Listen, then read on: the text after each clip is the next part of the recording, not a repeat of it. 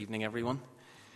And thank you, Gordon and Wes, and thank you, Anna, just for how you've led us this evening and what we've already been thinking about and doing together. I've just really valued it and appreciated it, so thank you. I just want to pick up on actually a couple of things before I sort of begin that we've already either sang or heard. And one is from a song we sang earlier, just this line, I rest on his unchanging grace. And then the verse that Anna put up, the Lord, the compassionate and gracious one. So just hold on to those two thoughts. I rest on his unchanging grace, and the Lord is the gracious one. If you have a Bible, could I invite you to turn to 1 Samuel 27. It's page 300 in the Red Pew Bible. If you're visiting or if this is your first time to Windsor on a Sunday evening, we've been reading our way through David's story since the end of October. We started at 1 Samuel 16, and 11 chapters later, we're here. And if you've been following this series, you've probably been quite impressed with David. He's made a lot of good choices recently. So, for example, he didn't kill Saul when he had a couple of gilt-edged opportunities. He chose not to murder him. David's also learnt lessons, and he's listened to advice as people have spoken into his life. So, for example, Abigail kind of stepped in at a key moment in David's life and saved him from making a major mistake. So David's been willing to listen to people and take on board their advice and wisdom.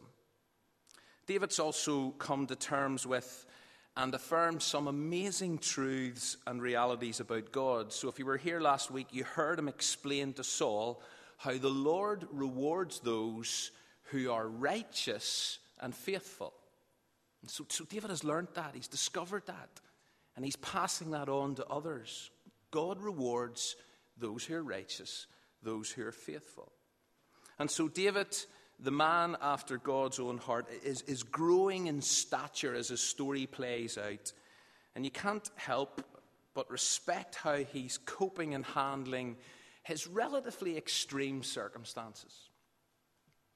By the end of 1 Samuel 26, David's in a good place. He values Saul's life, even though Saul is intent on taking his. We also know that David is not looking to other people to affirm him. If you were here last week, you heard this. But David is looking to God to affirm his value. And that's a great thing to do. David's also in a good place because Saul's very last words to David have been words of blessing. The last thing that Saul does in David's life is bless him. And then they go their separate ways. So we've kind of reached a high point in the story and got a real insight into David's growth and maturity. He's worthy of our admiration. He deserves to be kind of up there as one of our heroes of the faith. And I know for many people, David is a hero of the faith. But then you come to chapter 27. The next chapter. And talk about a godless text. Literally a godless text. Talk about shattered illusions. Talk about discovering that even the really big players in God's story have feet of clay. This is a chapter that if you've kind of been journeying with us and you've been impressed with David to date, this is a chapter that brings you back down to earth with a bump. Not surprisingly, it's not a well-known chapter. Most people tend to skip it or rush past it as quickly as possible, but we're not. And what I love about taking someone's story, as we have done here with Abraham and with Moses and now with David, what I love about taking someone's story and actually reading it right through is that we encounter the whole story. The real story, the true story, warts and all. Because sometimes I think we elevate certain Bible characters.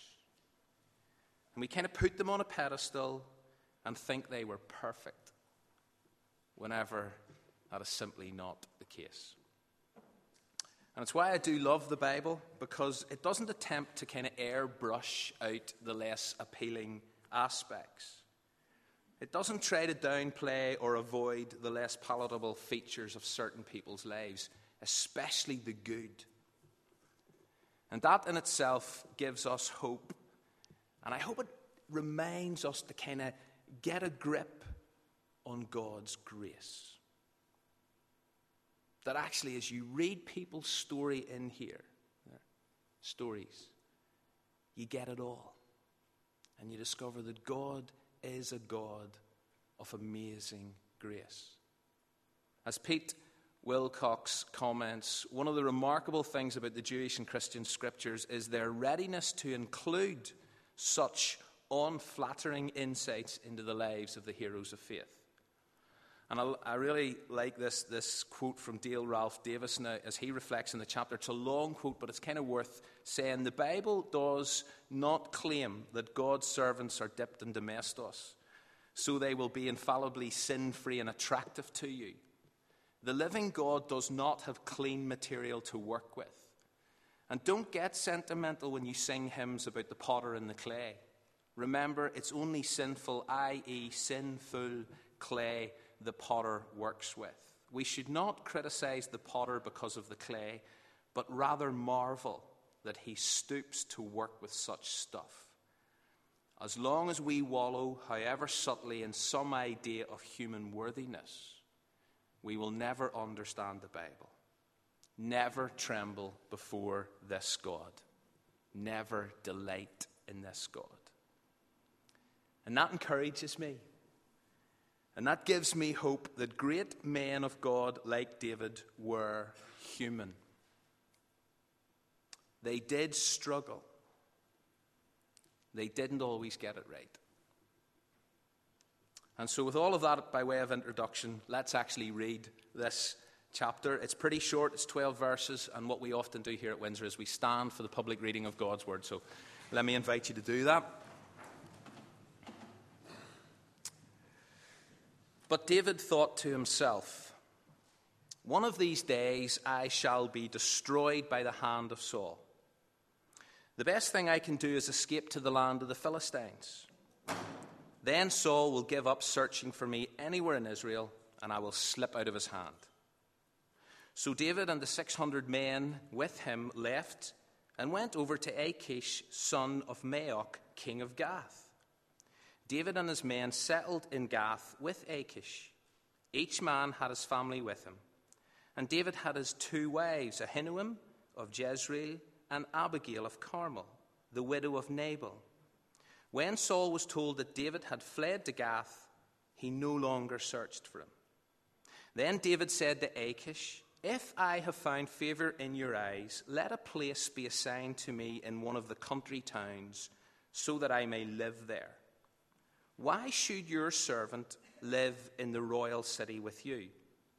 So on that day, Achish gave David Ziklag, and it belonged to the kings of Judah ever since.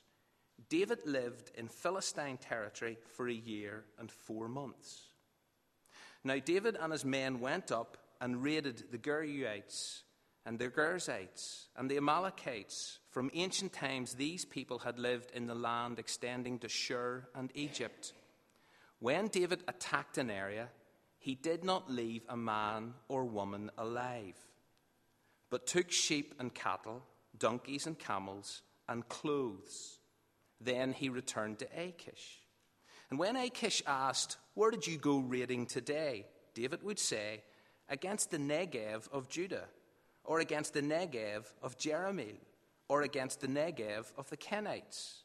He did not leave a man or woman alive to be brought to Gath, for he thought they might inform on us and say, this is what David did. And such was his practice as long as he lived in Philistine territory. Achish trusted David and said to himself, he has become so odious to his people, the Israelites, that he will be my servant forever. Grab a seat. You see what I mean by godless? There's not a single reference or mention of God. Not one. In the whole chapter. And the content, or at least so much of it, is to me uncomfortable. Not just the savage nature of David's actions as he wipes out people left, right, and centre. Twice we're told that when he attacked an area, he didn't leave a single man or woman alive. He was merciless, totally ruthless. But that's not the only disturbing dimension of this chapter. Even how it starts should ring all kinds of alarm bells with us. The very first sentence of the first verse reads this: "But David thought to himself." Now that mightn't sound such a big deal, but it indicates a real problem. If you were here last Sunday morning when we thought about some New Year's resolutions, specifically for Gordon, but hopefully relevant to all of us, the first one centered around a verse that Anna read part of at the start of the service from 2 Chronicles 20. And here was the bit we read, or focused on. "Alarmed, Jehoshaphat, good king, resolved to inquire of the Lord, and he proclaimed a fast for all Judah." And we made the point that this seems to have been his and should be our default position. That when whatever situation we find ourselves, we look to God, we talk to God, we listen to God. In other words, we pray.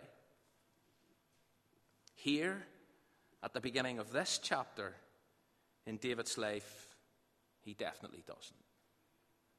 He looks at his current situation and he sizes it up from a strictly horizontal, purely human perspective. There's no sense of turning to God. There is no inquiring of the Lord here. There's no reference to a higher authority. And do you know what that leads to? Leads to skewed thinking. He forgets the bigger picture. He becomes pessimistic. He loses sight of God's promises. Look at the very next line in this verse. "One of these days," he says to himself, "I'm going to be destroyed at the hand of Saul." Now think about this. As David looks to the future, he reckons he's stuffed. It's not a biblical word, but just go with it. He begins to worry. He begins to stress. He sees little or no hope, which is fascinating. Fascinating when you realize and think about what David actually knows, what he's been told. Time and time again.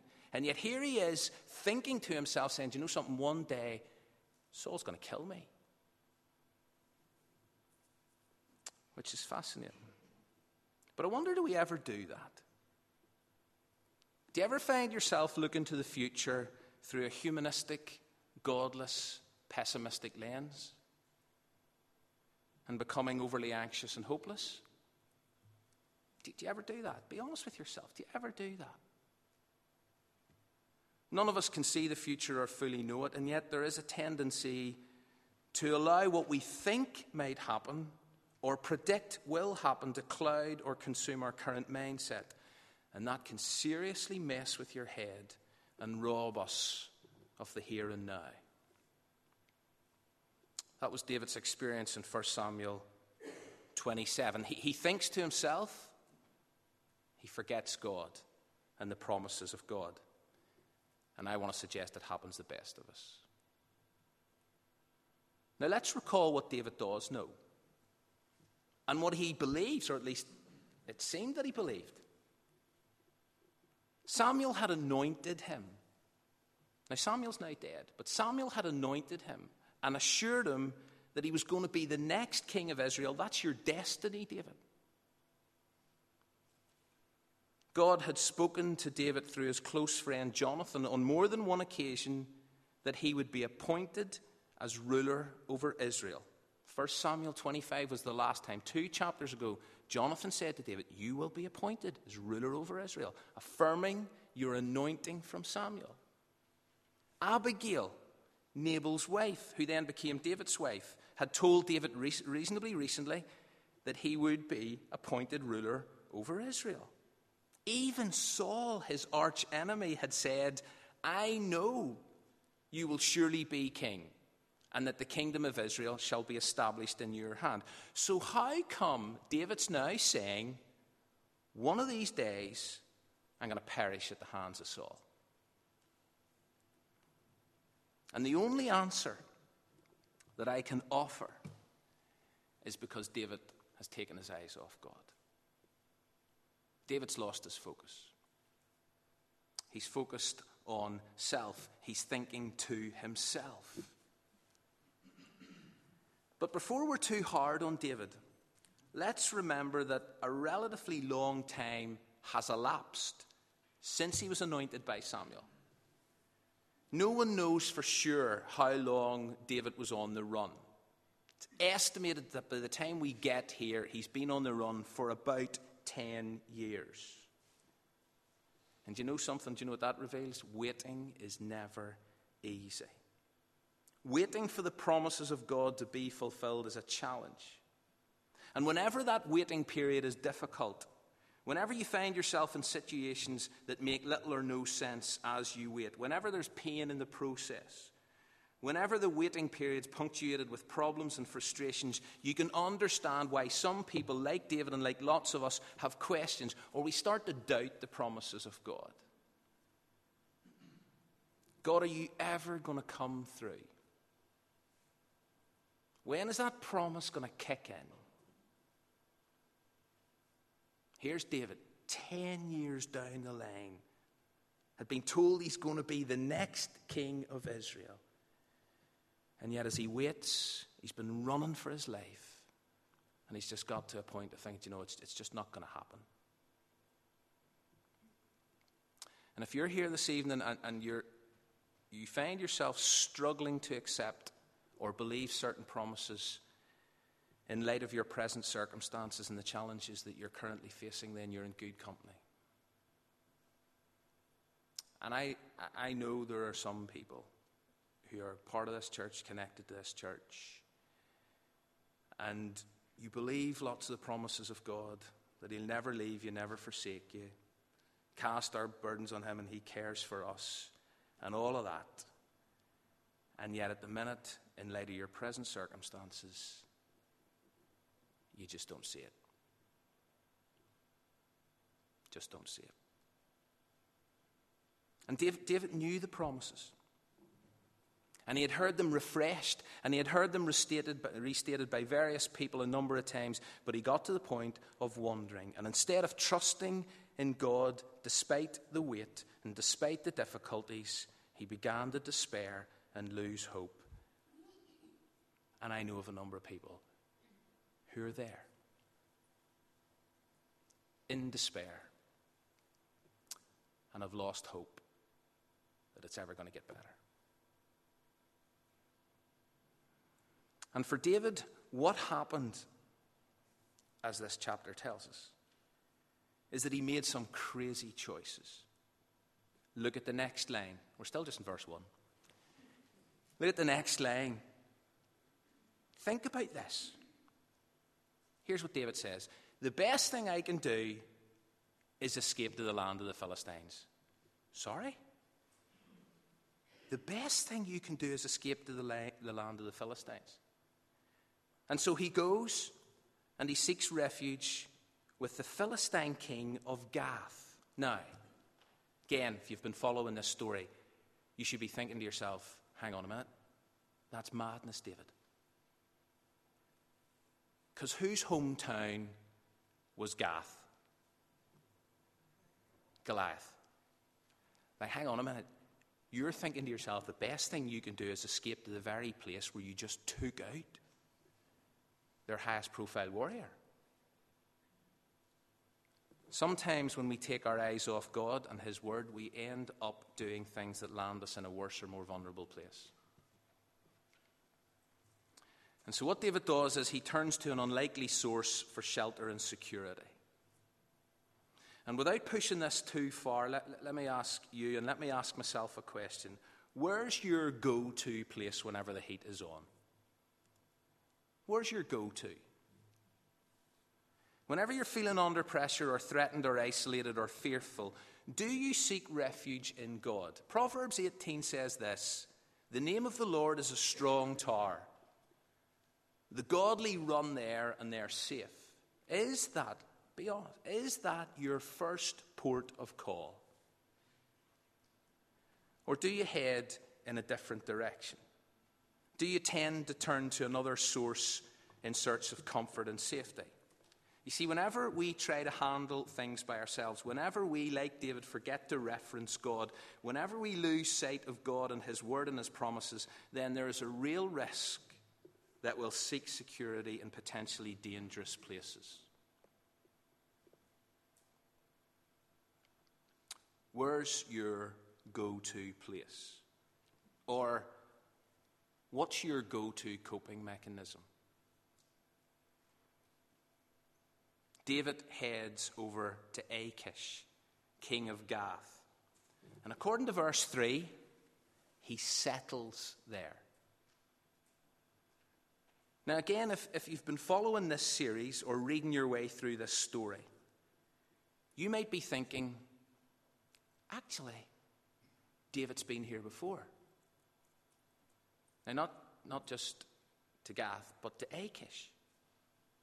And the answer is, yeah, he has. Because back in chapter 21, David, early on in his run from Saul, went to Achish. Do you remember this? And he pretended to be insane. He acted like a madman.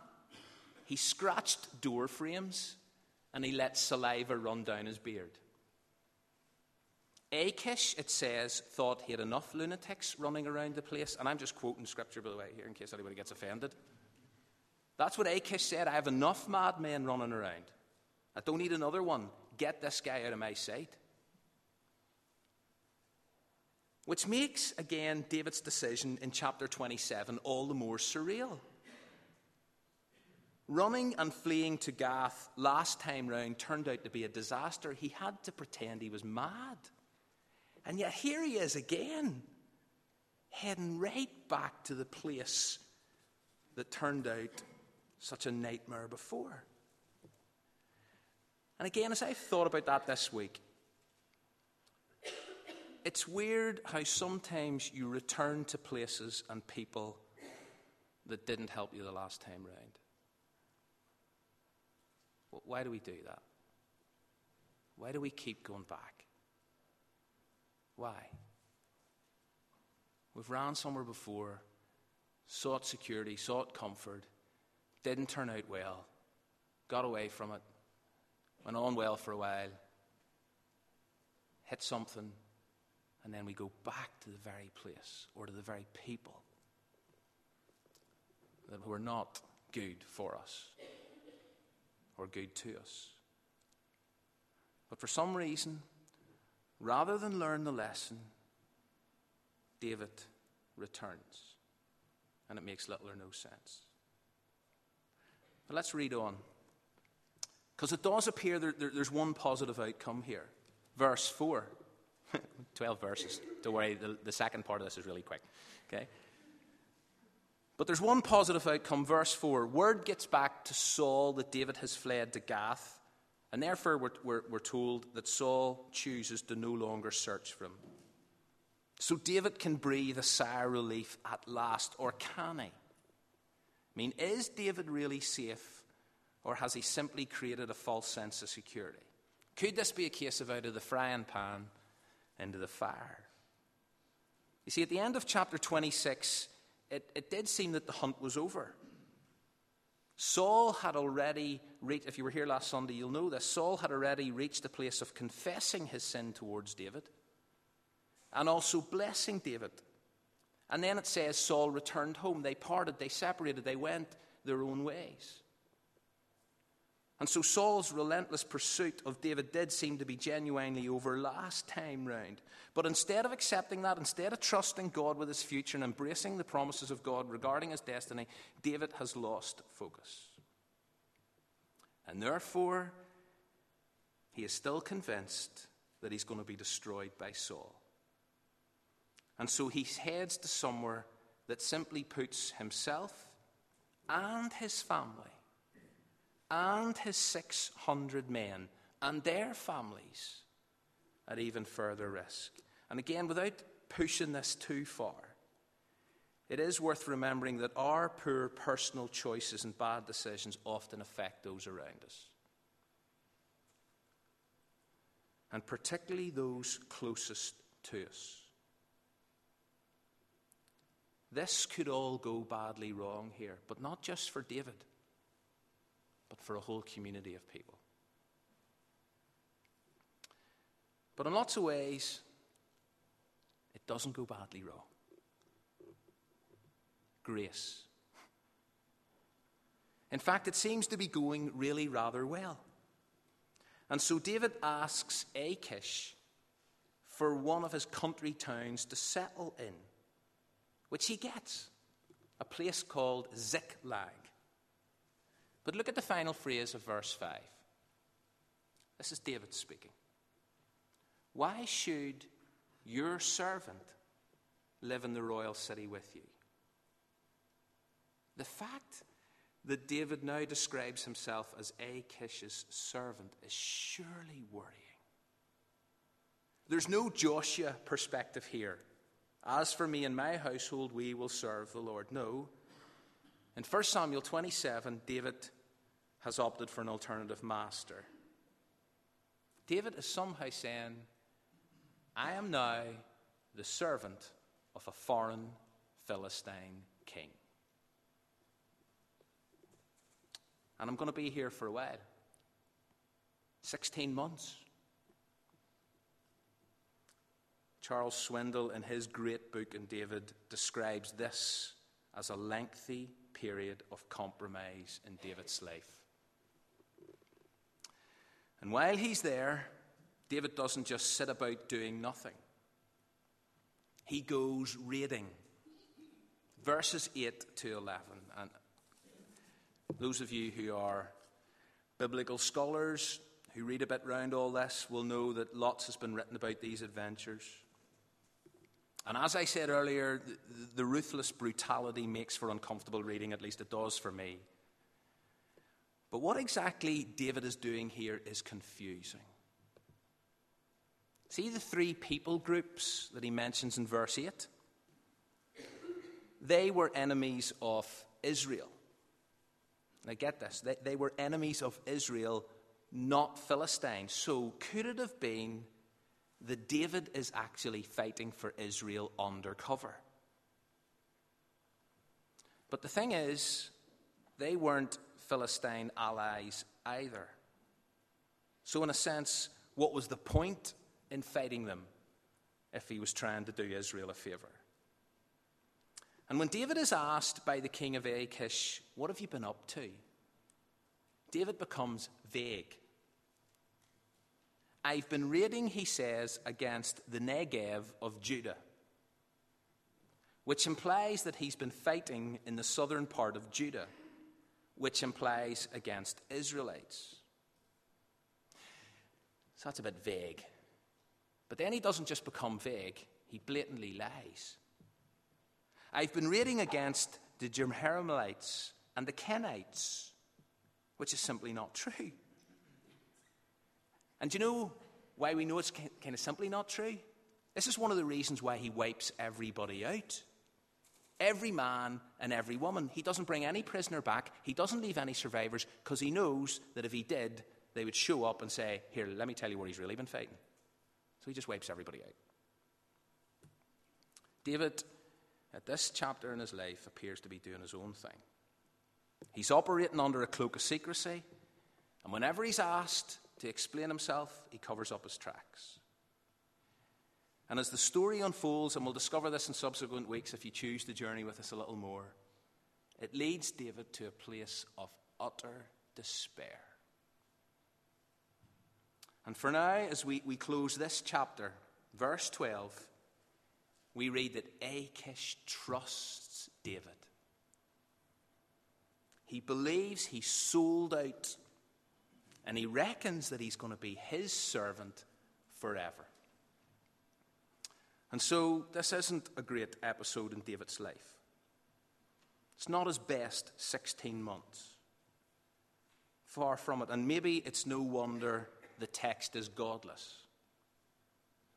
But as I said at the start, the Bible doesn't dodge or edit out the bits that portray faith heroes in a negative light.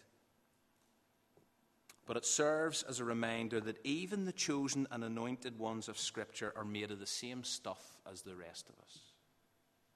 They were not perfect. We are not perfect. They didn't always get it right. We won't always get it right.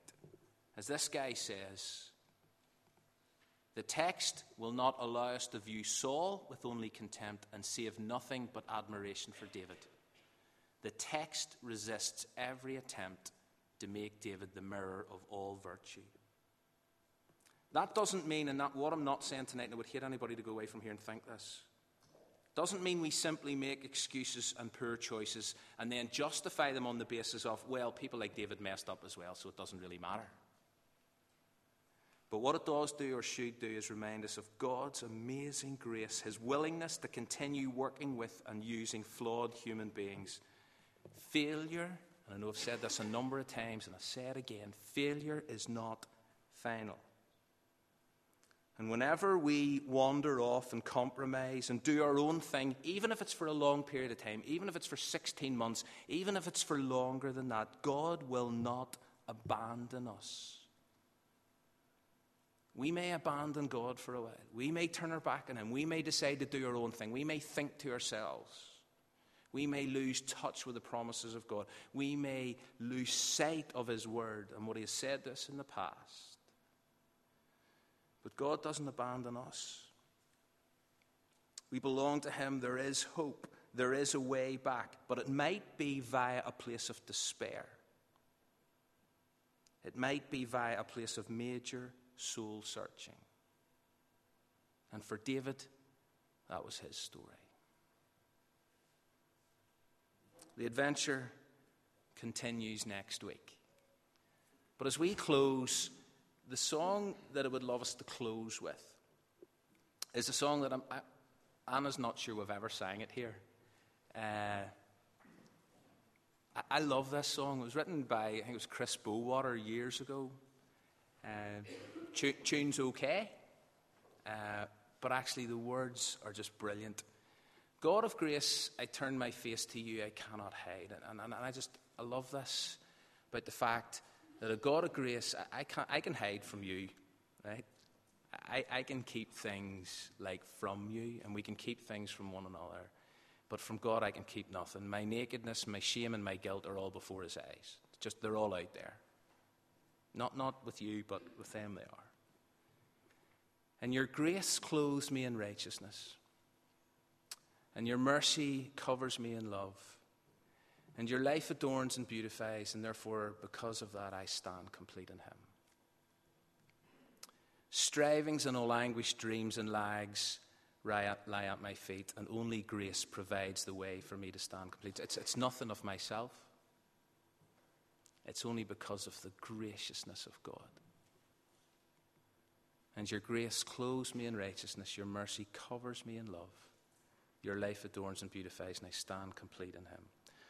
So if you're here tonight and you're kind of doing a lot of thinking to yourself and not so much inquiring of the Lord,